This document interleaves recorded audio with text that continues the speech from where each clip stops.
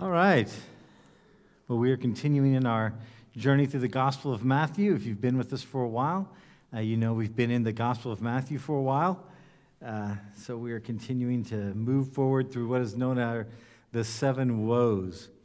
And as I watch the news, which I don't think is very good for my mental health lately, I don't know about you, but it seems that kind of around the world, people are becoming more and more comfortable with lying and more comfortable with hypocrisy.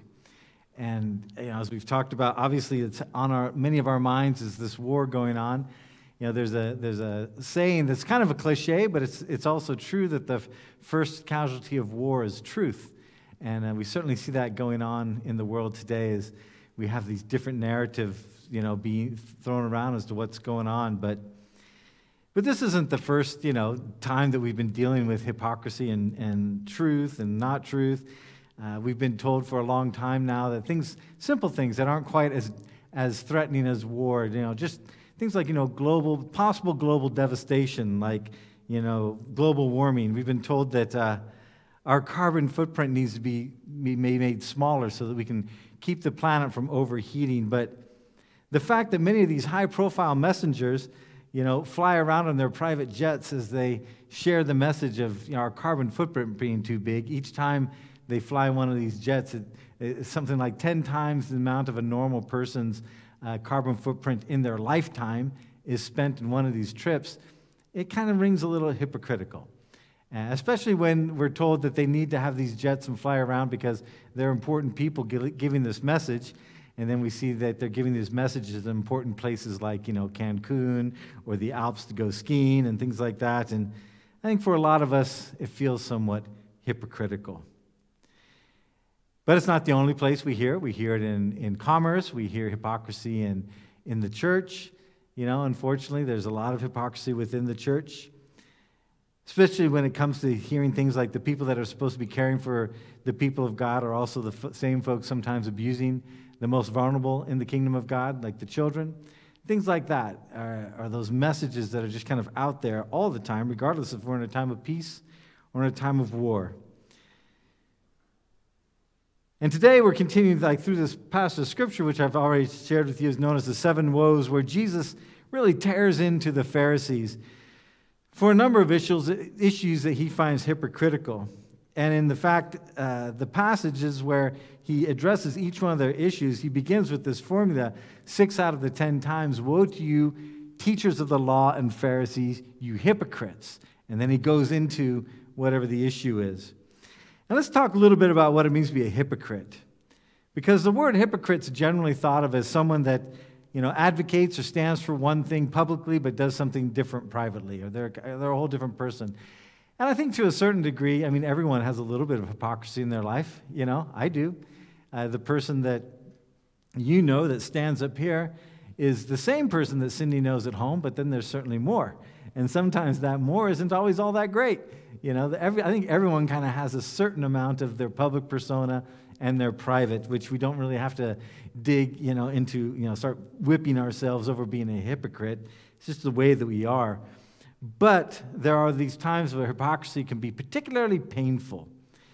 And those times that is painful is when a person is making a claim where they're leading someone or leading a group of people toward a direction or toward a way of life, and then you find out that they really don't believe in this themselves, or they really don't want to invest in this themselves. That's where the hypocrisy becomes very distasteful for us, I think. I know it certainly does for me, and it seems to be what people often will complain about the church. The world will complain about the church. They'll say, we're being hypocrites. And why is it bothering them that we're being hypocritical? It's because, as a church, we're leading, the church in general, leading toward a certain vision of the world, of love and of peace. And to find out sometimes that it's the church itself that is being greedy or manipulative or hurting other people, those are those things that people find to be the worst part of hypocrisy. When a person's leading one direction, but privately living another way. And when it comes to religion, I think you're probably all aware that the accusation of hypocrisy has a long history in the church. And I think there's probably good reason for it. If you read the history of the Western history, particularly where the church or the history of the church, wherever it's at, you have probably 95% of the folks are just good folks and good clergy folks that are just trying to do the best they can to serve the Lord. But that significant small group of those that are really in it for themselves cause a lot of problems. And sometimes people are hypocritical in their leadership. They don't even realize it, that they're being hypocritical, because the message that they're teaching is just simply wrong, but they haven't realized that it's wrong yet. But it's historically, when people of the church have used the status for their own benefit and not for the benefit of those that they're seeking to serve, that you get this reputation of hypocrisy. And historically, this has been especially true when you have the mix of the secular power and the religious power coming together. Because when you have this mix of the secular power and the religious power coming together, where the religion is trying to uphold the government, and the government's saying to the religion, well, we're going to make sure you have enough money, and we're going to take care of you as long as you say what we need you to say, that's when it really becomes an issue. For example, I mentioned to you a couple weeks ago when this war started that the Byzantine part of the church, which is what the Orthodox Church came out of, the Byzantine Empire, they just have a different mindset that the church always supports the government no matter what. And I don't know if you noticed, but the patriarch of the Russian Orthodox Church in Moscow declared that everyone in the Ukraine was morally evil. And so that there's a sort of religious blessing upon this invasion, and this is where the church and the state, the Russian Orthodox Church will support the government of Russia no matter what, and they expect vice versa. The government of Russia tries to make sure the only real church, the only church that gets any kind of support and stays up is the Orthodox Church. And there's this mix together, which leads to a lot of hypocrisy.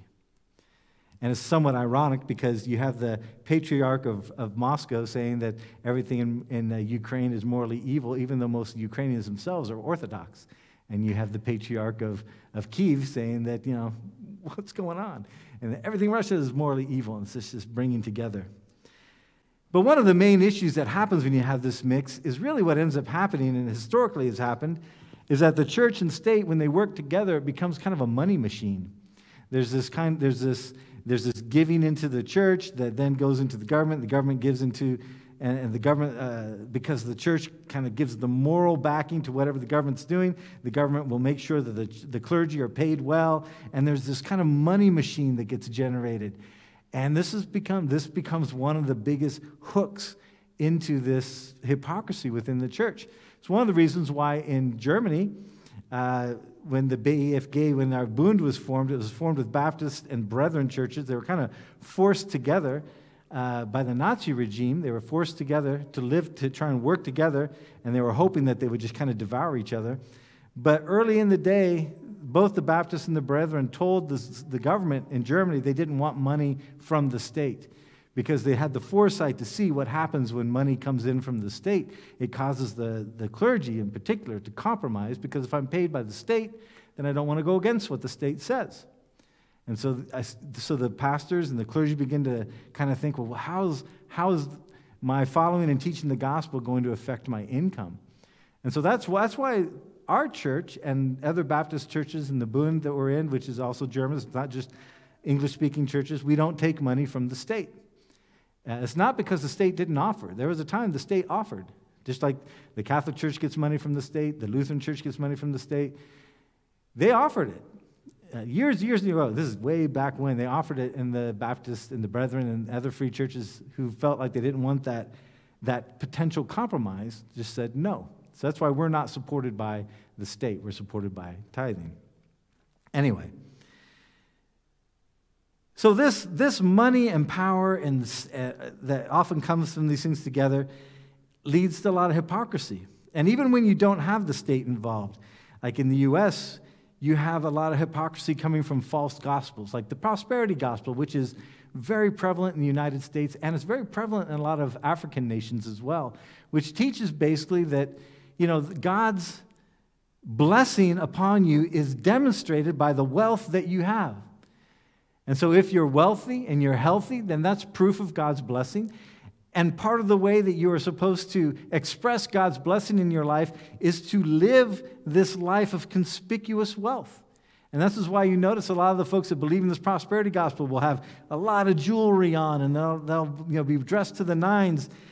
A few years ago, a pastor named Creflo Dollar in the U.S., very appropriate name, Creflo Dollar, tried to crowdfund folks saying that he needed to have a private jet in order to do his ministry, because we all know that the true men of God need to have private jets to fly around and share the gospel just like Jesus did. If Jesus, he had the best private jets out there.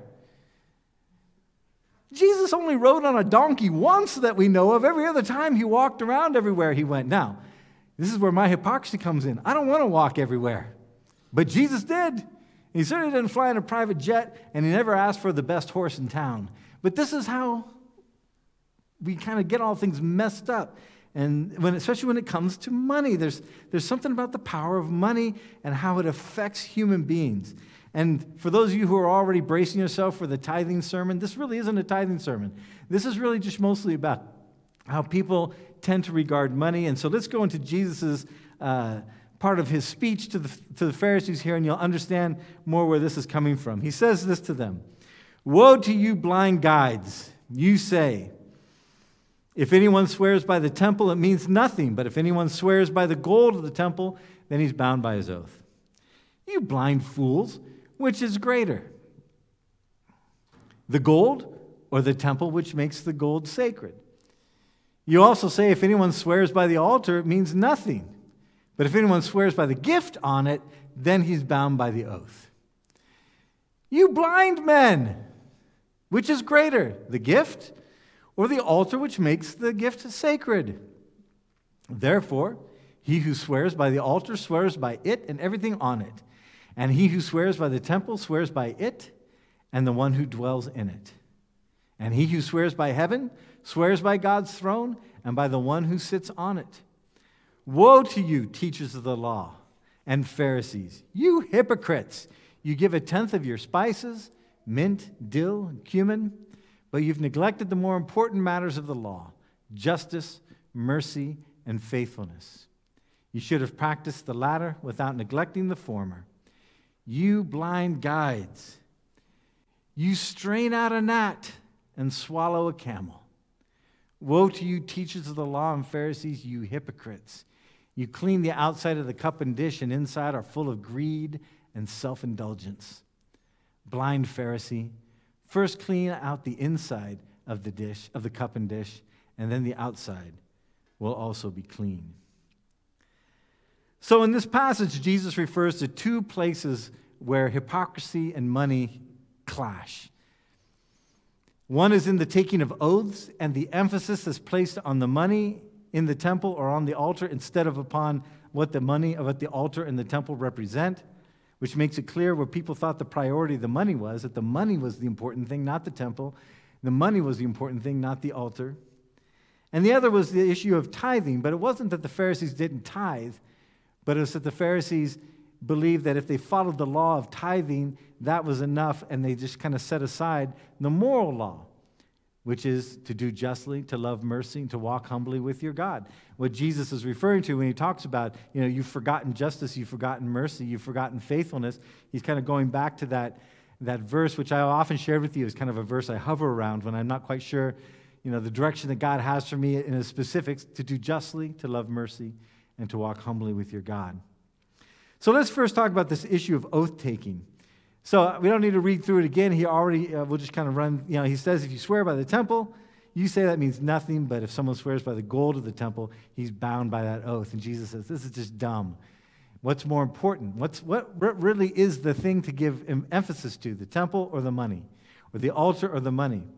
But what's interesting about this is that Jesus has already made clear his opinion about taking oaths in general. If you read chapter 5 in the book of Matthew, which we went through several months ago, in the Sermon on the Mount, this is like one of the first things he talks about, the Sermon on the Mount. He says this: again, you have heard it said to the people long ago, do not break your oath, but keep the oaths that you have made to the Lord. But I tell you, do not swear at all if take an oath, either by heaven, for it is God's throne, and he kind of refers to the swearing by the throne here, or by earth, for it is his footstool, or by Jerusalem, for it is the city of the great king, and do not swear by your head, for you cannot even make one hair white or black, or make them exist at all. And simply let your yes be yes, and your no be no. Anything beyond this comes from the evil one. And it's interesting that Jesus' whole idea about oath-taking is simplicity. He says, we shouldn't be a people that our integrity is kind of on this sliding scale of how much we put behind our yes. If we say yes, it should simply mean yes. We shouldn't say yes, but I'm going to make it even more of a yes by saying yes, and I swear by the temple, or yes, and I swear by the altar. Because then you get this idea that yes is really just kind of maybe, unless you add on to it something that makes it really a yes. And so you kind of have this sliding scale of integrity when it comes to, does your yes mean yes and your no be no? And Jesus says, this is nonsense. If we're going to be a people of God, just let ourselves be people of God. Let's be people of God where our yes means yes, our no means no, and not have this sliding scale of integrity. So Jesus is against the whole idea of oaths anyway. So when he talks about this, you guys, you swear by the temple, yeah, he's kind of meeting them where they're at, because the Pharisees, if Jesus said, don't swear by anything, the temple or the gold, they wouldn't have listened to him at all. So he's dealing with them where they're at. But for us, it's important for us to understand that Jesus is really not in this whole idea of adding to your yes or adding to your no. Just let your yes be yes and your no be no. Be a people of integrity. So but the point that this teaching that Jesus is pointing out, as is the case of tithing with the Pharisees, is that they tended to put more emphasis on money than on the faith. They're putting more emphasis in the gold in the temple than upon the importance of what the temple represents. This is pre-resurrection. This is, it's a little different mindset than what we have. We don't really put much stock in temples, at least our tradition doesn't. We don't really think of this building, for example, as a temple. The church isn't the building, it's the people. But this is kind of before this understanding is in place. And so Jesus is saying, you Pharisees, you have this temple, but you think the money in it is what makes it sacred instead of what the temple represents. And there's this altar, you think the gift on it makes it sacred instead of the altar and what it represents. It represents sacrifice. And then when he talks about tithing, it's kind of the same thing, except it's a different, it's basically the same idea. He's not saying that they don't tithe. The Pharisees do tithe. He says, woe to you, teachers of the law and Pharisees, you hypocrites. You give a tenth, which the word tithe means tenth. You give a tenth of your spices, mint, dill, and cumin. So he's not saying that they don't give. They do give. But you've neglected the more important matters of the law, justice, mercy, and faithfulness. You should have practiced the latter without neglecting the former. This is something that you'll often hear talked about in tithing. People will point to this, that you should not neglect, you should have practiced the latter without neglecting the former. But the point he's really making here is that in both cases, money is what the priority is. Money is where the heart is in the giving. And again, for these folks, the money is the higher priority than the issues of God, which are important to him. Justice, mercy, faithfulness. They've just gotten so into this idea of the power in this thing that we have decided is what we're going to say is powerful. We give value to money. We said this shiny stone or this shiny bit of metal, this has value. Therefore, we're going to agree this has value, and then we just get sucked into it. And human beings have been sucked into the accumulation of wealth from the day we decided that particular shell or that particular shiny bit of metal or that little particular shiny rock has value to it, and we've been consumed by it ever since. And we do horrible things to gain this wealth.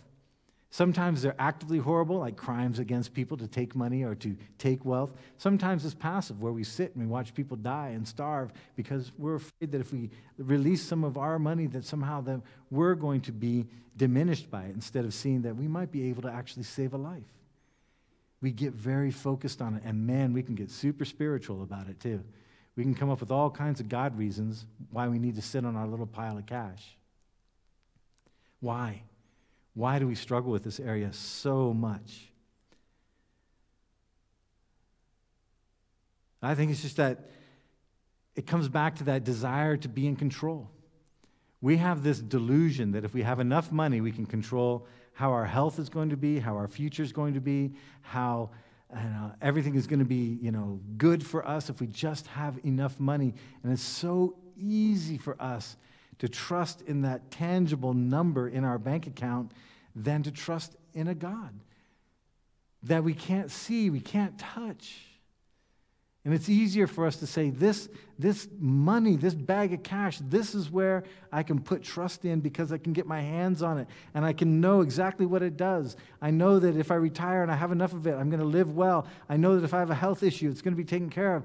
And in the place of God, we put faith in our money. And this is why we struggle so much as Christians and as just human beings when it comes to money and God. It's as close as we come to a true idol. And Jesus says that, our faithfulness isn't found in just the giving. That's what he says to the Pharisees. It's not just found in the giving. He told the Pharisees, you do give. You give a full 10% of whatever it is that your income is in your goods and all that, but you don't do the things that are important to God, which is the justice and the mercy and the faithfulness. You seem to think that doesn't count. And really what's more important is just fulfilling this obligation to check off a box of giving. And Jesus says, this is meaningless. It's meaningless if you don't follow those things which are important to God. If the money doesn't go toward the promotion of justice, if the money doesn't go toward the promotion of mercy, if the money doesn't go toward the promotion of learning what it means to walk humbly with your God, to be faithful, then it's just pointless. There's nothing special about it. There's no meaning to it. And this is why in the New Testament, you kind of get a different attitude. In 2 Corinthians, the Apostle Paul writes this. He says, remember, who sows sparingly will also reap sparingly. Whoever sows generously will also reap generously. Each man should give what he's decided in his heart to give, not reluctantly or under compulsion, for God loves a cheerful giver. And God is able to make all grace abound to you, so that in all things at all times, having all that you need, you will abound in every good work. And I think it's important to understand what Paul is talking about here when he says that whoever sows sparingly will reap sparingly. 90% of the time, if you ever hear a sermon on this, it's like a money-making scheme. The idea is, well, if you trust God with 1,000 euros, then you will reap back. You'll see God's benefit of 5,000 euros. And that's very often how this is taught. That's wrong. That's not what Paul is talking about at all. It goes back to what Jesus was talking about. If you want to see justice take place in the world, if we want to see mercy take place in this world, if we want to see faithfulness grow, then we need to be willing to invest our resources into it. And if we only invest a little bit into it, then we're not going to see much justice in the name of Christ take place in the world. We're not going to see mercy extended to people in the name of Christ in this world. And we're not going to see the church thrive in the place of making disciples. If we put only a little bit of our material investment toward that, then we're going to only reap a little bit. But if we think that this is an important thing, to see justice and mercy and faithfulness extended out into the world in the name of Jesus Christ, then we have to be willing to put our resources behind it. And that becomes the question for the church today. How important is it that we are able to reach the nations with the gospel and make disciples of Jesus Christ? Because that is what our mission statement is as a church in IBCD, to reach the nations with the gospel and to make disciples of Jesus Christ. How important is that to you? The answer to that will be seen in what you are willing to give of your material wealth to this taking place, to the evangelization, to sharing the gospel, to being people of mercy, to being people of justice, to being people of faithfulness. How important is it to you? If we give to it in the small amount, then what we'll see is the results will be small, a small reaping. If we give to it a lot, then the results will be a much greater reaping. That is what he's talking about when he says sowing and reaping. It's not sowing money to get money. It's sowing money to see the advancement of what is important in the kingdom of God. And this is where he gets back to with the whole idea of the temple and the altar. He said, you give this, you swear by the money in it, but the money without an attachment to anything that is important to God, it's just the money, but the temple doesn't really matter. In other words, the money, but the mission of the temple, or the mission of the church, if you don't say the mission of the church is really what gives that money value, then all you've done is you just given money to some organization. But it's the mission, if you focus on what the mission is supposed to be, and in our case, to reach the world with the gospel, reach the nations with the gospel, and to make disciples of Jesus Christ, if we all keep focused on that, then we'll see that those euros that we give, the money that we give to the church actually goes toward seeing the vision of God come to fruition in the world around us. That's what he's basically saying. And that's the take-home message for us.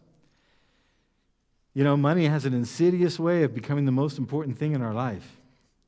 And we want to deny it, but we fight it. And I know we fight it because I fight it, and you're not all that much better than I am.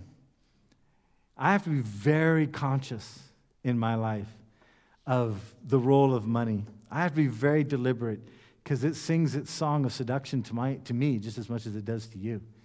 And the idea that, you know, am I going to be taken care of when I'm retired? Which actually, retirement isn't a biblical concept, by the way. You never see the folks retire. They work until they drop dead. You know, retirement is kind of a newer idea that we have in our system, in our brains. But the idea, you know, what is this role? I have to remind myself because I'm just susceptible to wanting to have it to be my little, that thing that allows me to do whatever I want to do. You know, buy whatever I want to buy. Basically, to live my life any way I want to live it. Have fun. Buy my toys.